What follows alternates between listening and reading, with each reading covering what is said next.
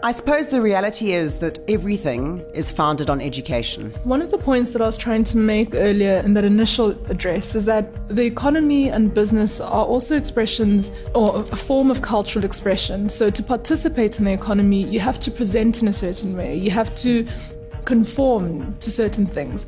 And the majority of our society is not trained to conform to the cultural norms of required or exactly the dominant cultural required norms of the corporate sector. Right? But it's absurd because those dominant norms are white privileged norms, and the majority of the population are African people with different norms. I agree, and I think in addition, it's also about creating new spaces. The South African economy appears to be completely saturated, and we have these massive monopolies or, oligopolies, but there's so much opportunity.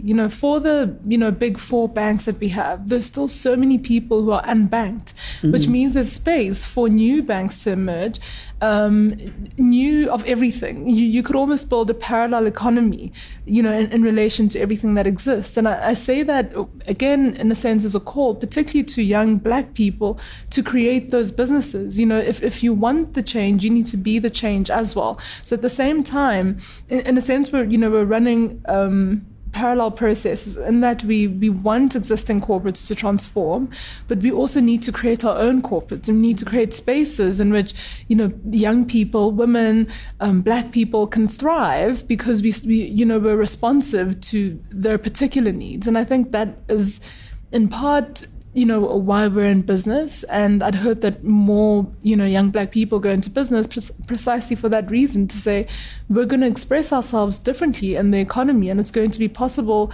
in our business for a cleaner to become a manager because we see her and we recognize the ways in which she is talented and has value to offer in ways that she may not otherwise be seen. And then my work would be about trying to encourage white people in that organization, if there were any, and Indian and colored South Africans to begin to understand how to recognize that too, so that we have a country where people understand each other in a very fundamental way, and that we stop dismissing people as stereotypes because of their job level or job category, that we begin to see. I'm not saying we don't see color, we always will see color, and there's nothing wrong with that. I mean, babies start seeing color from about 6 months. I think it's very disingenuous to suggest that we don't see color. Yes, it is. Yeah. But I think that color is not race, right? Yes, so color exactly. is there's nothing else to it. You have brown hair.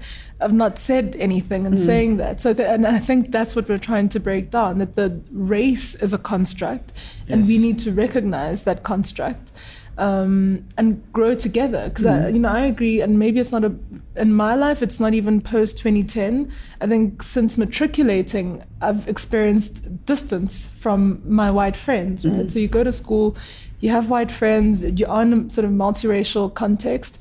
And once you leave school, something happens, where you have to sort of find your tribe. And that distancing also makes it hard for us to work together at a later point. And I'm not really sure what needs to happen. And I guess experts like yourself would know. I was about to say, Teresa, can you unpack that distance? I don't want to label you, but millennials, people of your kind of generation, have really shaken up the workplace, because you're not prepared to be assimilated. You're not prepared to just, go with the flow and have us change your name so we can pronounce it easily and whatever. So I think it's about, now our work is not so much about workshops, but it's about having very meaningful dialogues. It's about getting people together and helping them through that uncomfortable conversation.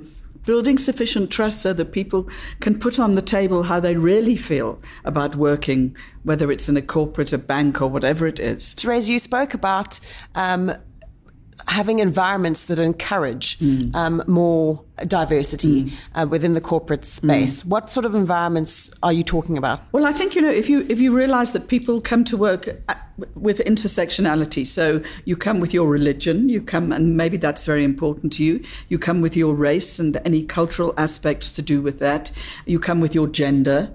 So things like, if you look at gender, do you provide sanitary protection for the women that work with you. You know, if somebody suddenly gets their period in the middle of the day, do they know that there'll be something in the toilets that they can use? If I'm a woman breastfeeding and I've had to come back to work, is there somewhere private and with proper ablution facilities where I can express milk for my child? Rather than on the toilet seat? Yes, rather than on the toilet seat, which many women have to do. I was impressed to hear that your organisation does provide that.